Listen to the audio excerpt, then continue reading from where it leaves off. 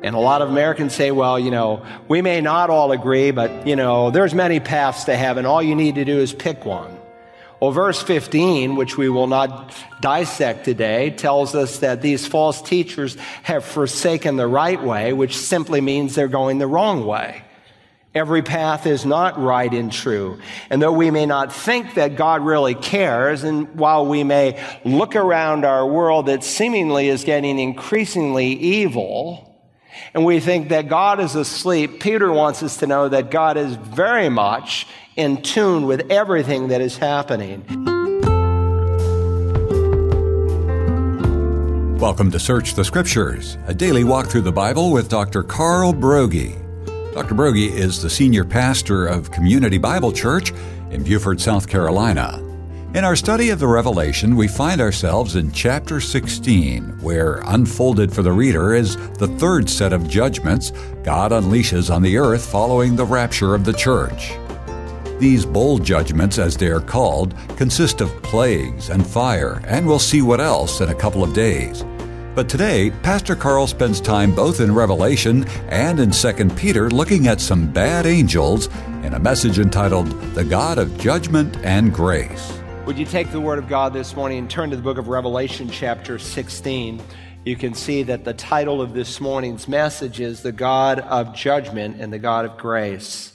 Now, we have in this 16th chapter been studying the bowl judgments of God. And if you were here last time, when you come to this 16th chapter, it is obvious that the dam of God's great grace and love and patience has broken to his wrath.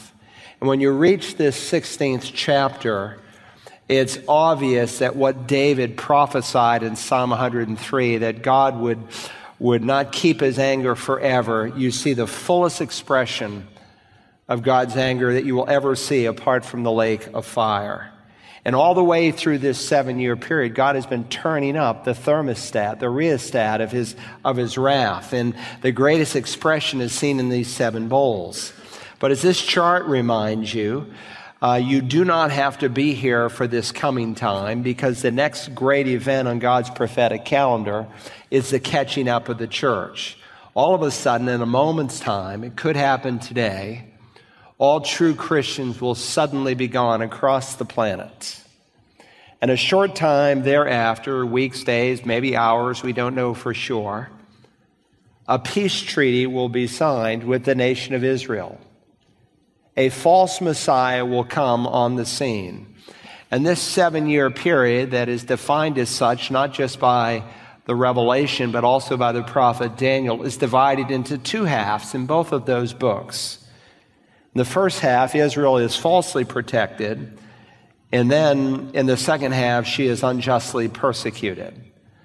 In the first half, you find the seal judgments, 7 seals, and in the 7th seal are contained 7 trumpets. And there's an event right in the middle of this 7-year period known as the abomination of desolation, where the Antichrist, in an idolatrous act, will claim to be God and will invite people through his false prophet to worship a statue there in the temple. And the Jews will have their eyes opened and they will reject this man. And they will be persecuted like they will never have been before. During this time in human history, 2/3 of all the living Jews will die during this 7-year period.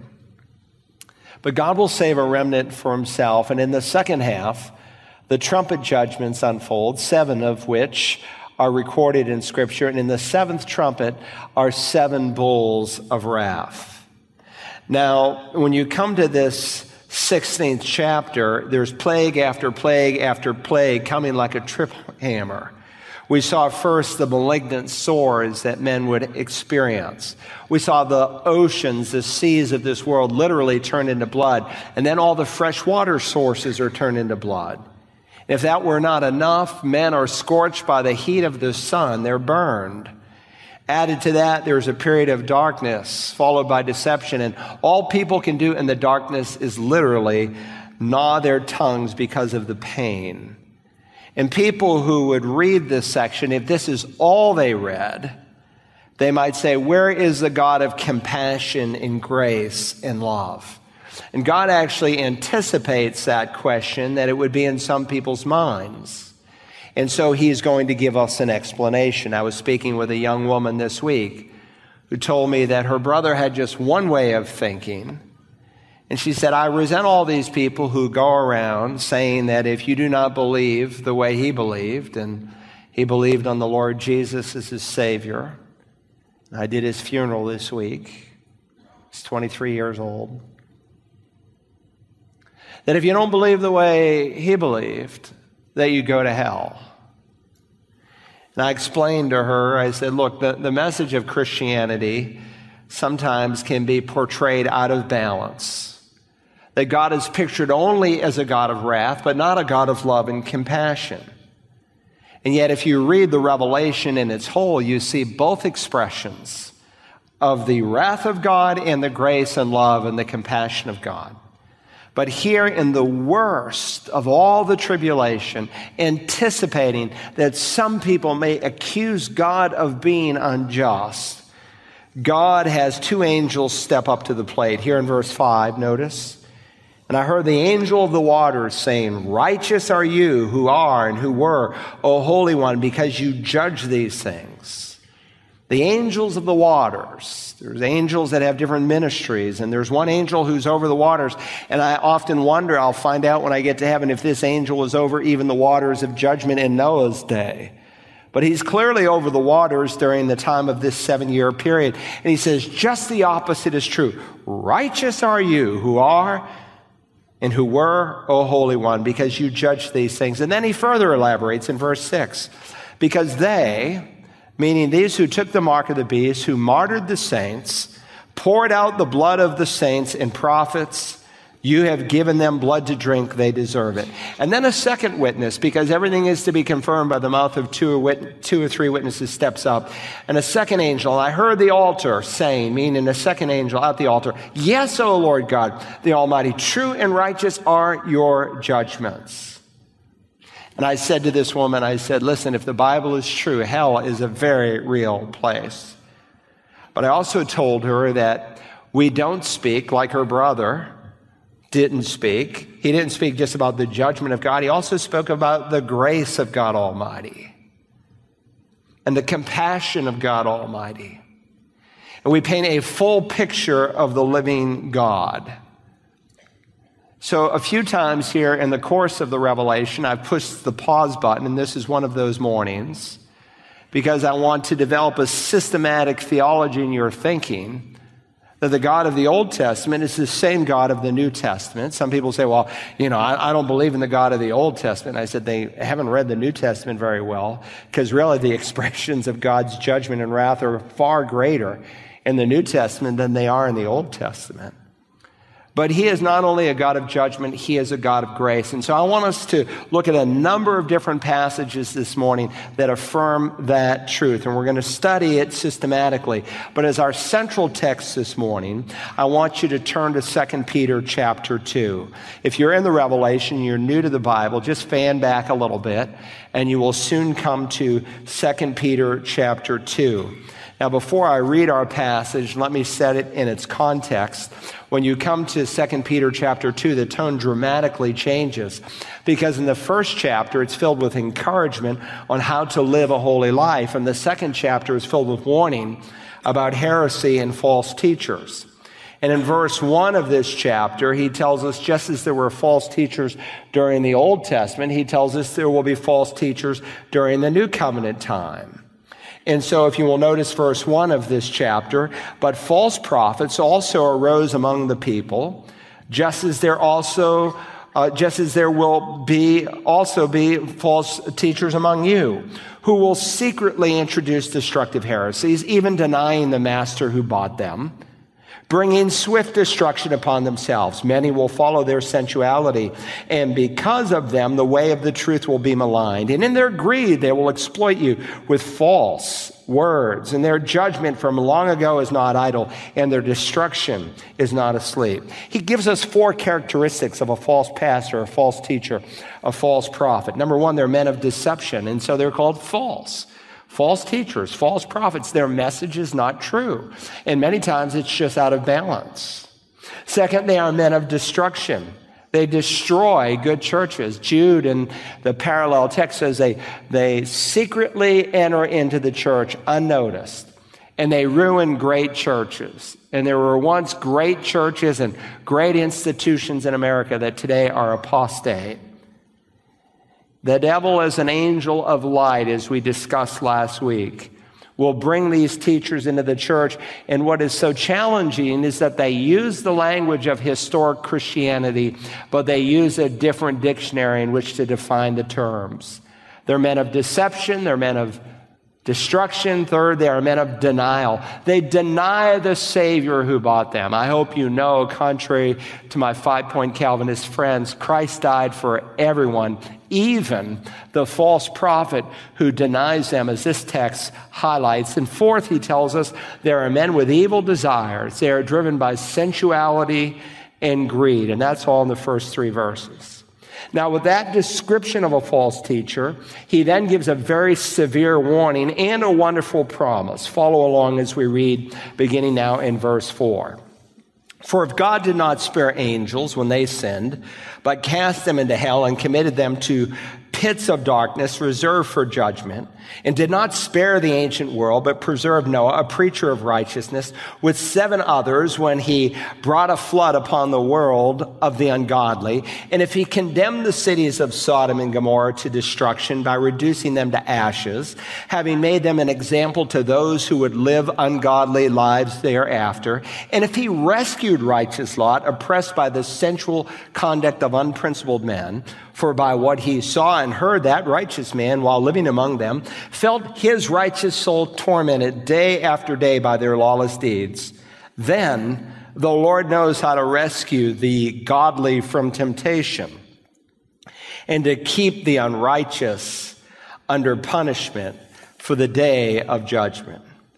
Now, again, I want to speak on the God of judgment and the God of grace. And I want us to consider that God is a God of judgment and wrath, but God is also a God of grace and rescue. And those are not two opposing characteristics. They're not two opposing thoughts. They make up the very nature of God. God does not hold back his judgment, but neither does God withhold his grace. And to help us to understand that, Peter dips back into the Old Testament, and he gives us 3 illustrations of God's wrath, and then he gives us 2 illustrations of God's grace, and then he gives us a present-day application for everyone sitting within the sound of my voice. Now, if you're using your outline, first, I want you to see that a day is coming when false teachers will experience the judgment of God. False teachers will experience the judgment of God. Peter saw no hope for these apostates. Their doom was sealed. You say, I thought if there's breath, there's hope. Not always. A person can cross a line known only to God where they can no longer ever cross back.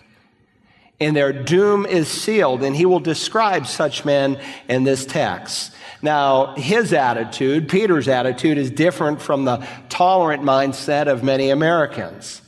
And a lot of Americans say, well, we may not all agree, but, there's many paths to heaven. All you need to do is pick one.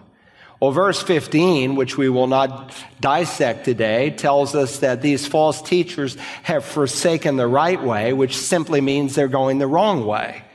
Every path is not right and true. And though we may not think that God really cares, and while we may look around our world that seemingly is getting increasingly evil, and we think that God is asleep, Peter wants us to know that God is very much in tune with everything that is happening. He just told us at verse 3 that their judgment from long ago is not idle and their destruction is not asleep. They've already been tried and found guilty.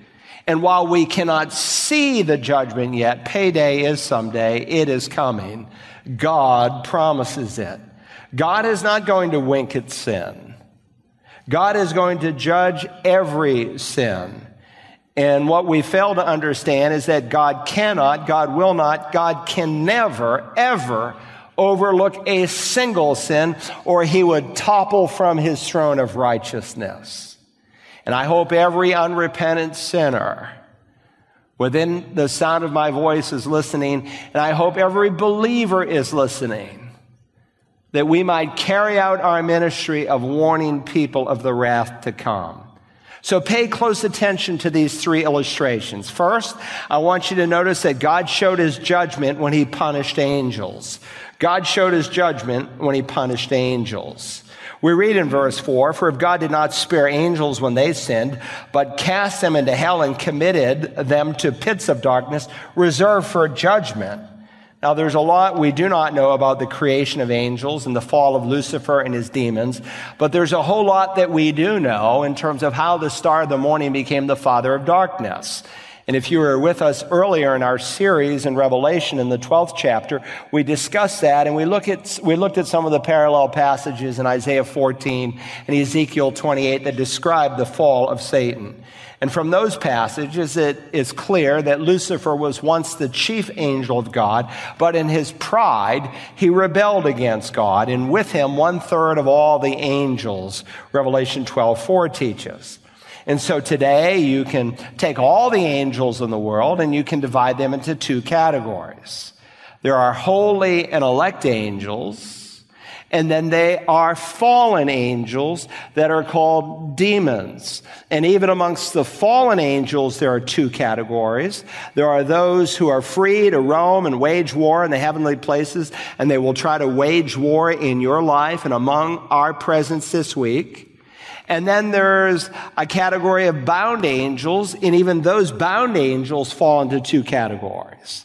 We've studied a group of angels that are in the abyss. They've committed heinous, wicked things that God locks them up. But those angels are going to be released someday during the time of the tribulation. But there's a second category of angels that do not have freedom to roam and wage war, and they are eternally bound and will never be freed to wage war.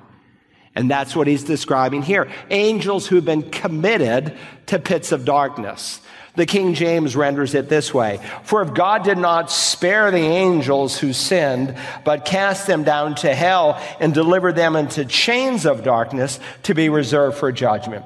One translation says pits of darkness. The other says chains of darkness. Both are right. There's not a single word that will capture the Greek, but both translations acknowledge that these angels are in a place called hell. And this, by the way, is not the normal word that is translated hell in the New Testament, Gehenna, that normally describes the lake of fire. This actually describes a particular region of hell. And so in some Bibles of the world, they don't even translate it hell. They just transliterate the Greek and they call it Tartarus, because that's what the word is. He's describing a place called Tartarus. It's a holding cell where these angels will never be freed, and someday all of Tartarus, along with all of Hades, will be cast into the lake of fire. So Peter assumes, of course, that his readers in the first century understand something about these angels, but we can no longer, of course, assume that in our day. They knew why these angels were incarcerated, and so we need to ask, well, why are these divine, fallen angels of God, these created angels of God, restricted and in these chains of darkness? Well, Jude tells us in his little epistle. So turn over to the book of Jude. It's just a few pages right before from where you are, and it's the last book right before Revelation. It's just one page long in most of your Bibles, the book of Jude. By the way, the book of Jude and 2 Peter are parallel chapters in the Bible. They're written for different purposes, but they do parallel one another, and for a reason.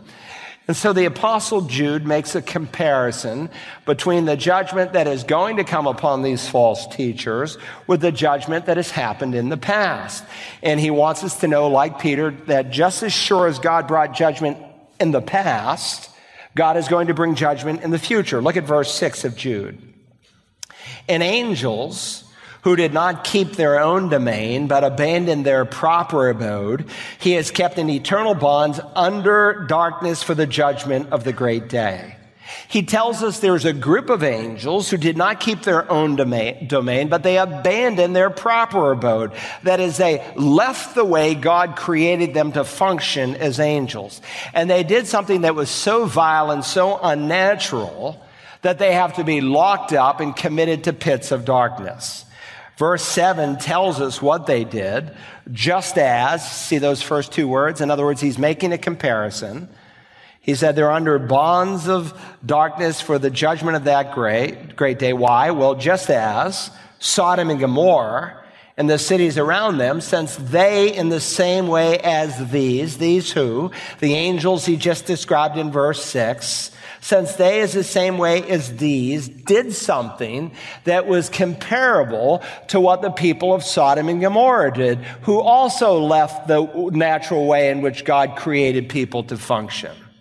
We learn that these angels, like the men of Sodom, indulged, notice, in gross immorality and went after strange flesh. And so the Bible says they are exhibited as an example in undergoing the punishment of eternal fire. Now, the people of Sodom indulged, the Bible says, in gross immorality. And if you read all of the accounts about Sodom, you discover that the twin cities were covered over in the sin of homosexuality, here called gross immorality. But they also did something in that they went after strange flesh. Now, I'm not going to take the time to read it, but you can go and read the details in Genesis 19. Where there you find the men of Sodom going after strange flesh, and that they went after angelic visitors that came to Lot's house. And even when those angels struck the men by the power of God with blindness, they were still clamoring at the door, driven by their lust, trying to get in and to ravage these men. That was people leaving their proper abode and going after angels. Now you might ask, well, is there any record in Scripture where angels, like the men of Sodom, left their proper abode? Well, again, they understood it in the first century, but God wants us to understand it here in the 21st century. Turn to the book of Genesis. It's the first book in the Bible. The first 5 books in the Bible are named after Greek words that are found in the Septuagint. If you had a Hebrew Bible, they don't call it Genesis. That's a Greek word, genesios. It means beginning.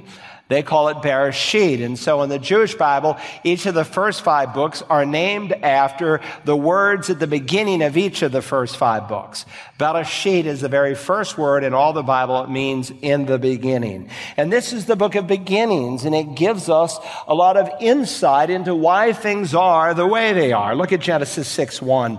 Now it came about when men began to multiply on the face of the land, and daughters were born to them, that the sons of God saw that the daughters of men were beautiful, and they took wives for themselves whomever they chose. Now, by the way, every time you see the designation, the sons of God, is used in the Old Testament, it always refers to angels. And if you were reading the Septuagint, the Greek translation, which is what most Jews read in Christ's day, and what is repeatedly quoted in the New Testament when they reference the Old Testament, sons of God is always translated angeloi, angels, because that's what is in view. And that becomes obvious as you read the Old Testament. For instance, in the book of Job, God reminds Job that no man can instruct an all-knowing God, as seen in the question he asked him, "Where were you when I laid the foundation of the earth? Tell me if you have understanding. Where were you, Job?" And then he asks, "When the morning stars sang together and all the sons of God shouted for joy." That's what we call a Hebrew parallelism. If you read Proverbs, like many of you do once a day, there's parallelisms all the way through Proverbs where this phrase equals this phrase. And that's how it's structured here. The morning stars equals the angels, that is, the sons of God. And some English translations follow the Septuagint interpretively, and so they don't literally translate it the sons of God, but one says, while the morning stars sang together, and all the angels shouted for joy. His point is, men were not around when God created the world, but the angels were, and they sang. And if you remember in Job 1 and Job 2, the B'nai Elohim, the sons of God, the angeloi, the angels, came into the presence of God with Satan. And the term is used of both holy angels and fallen angels. And they said, in essence, God, Job follows you because you've blessed him.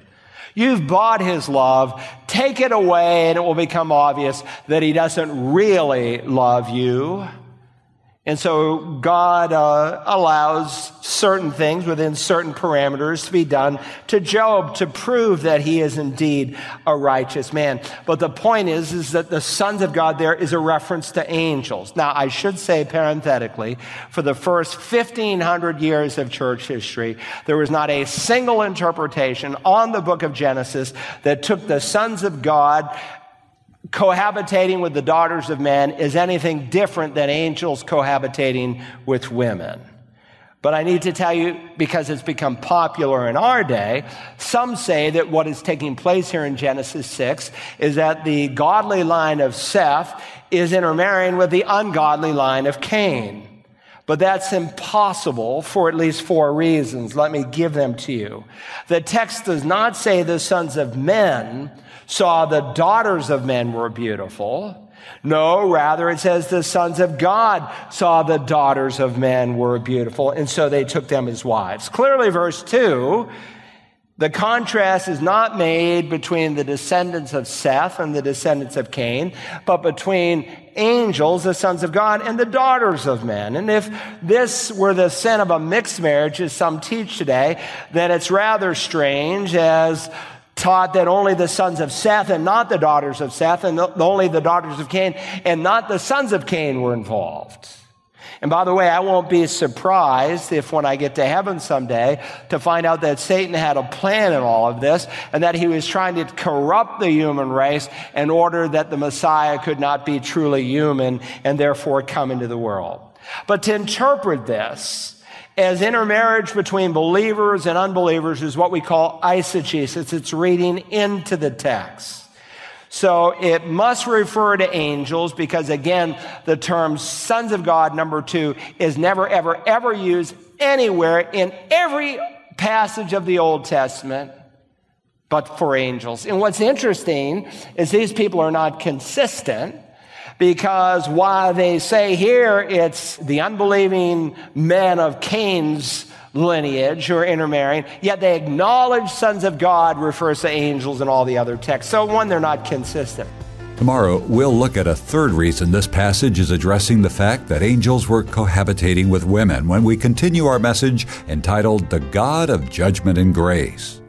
To listen again to this or any of the messages in our series from the Revelation, use the Search the Scriptures app for smartphones and tablets, or visit us online at searchthescriptures.org. You can also order a CD or DVD by calling 877-787-7478 and requesting program REV45. Search the Scriptures is made possible through the prayers and financial support of listeners like you. For more information, call us at 877-787-7478. Tomorrow we continue our study of the Revelation. Join us then as we search the Scriptures.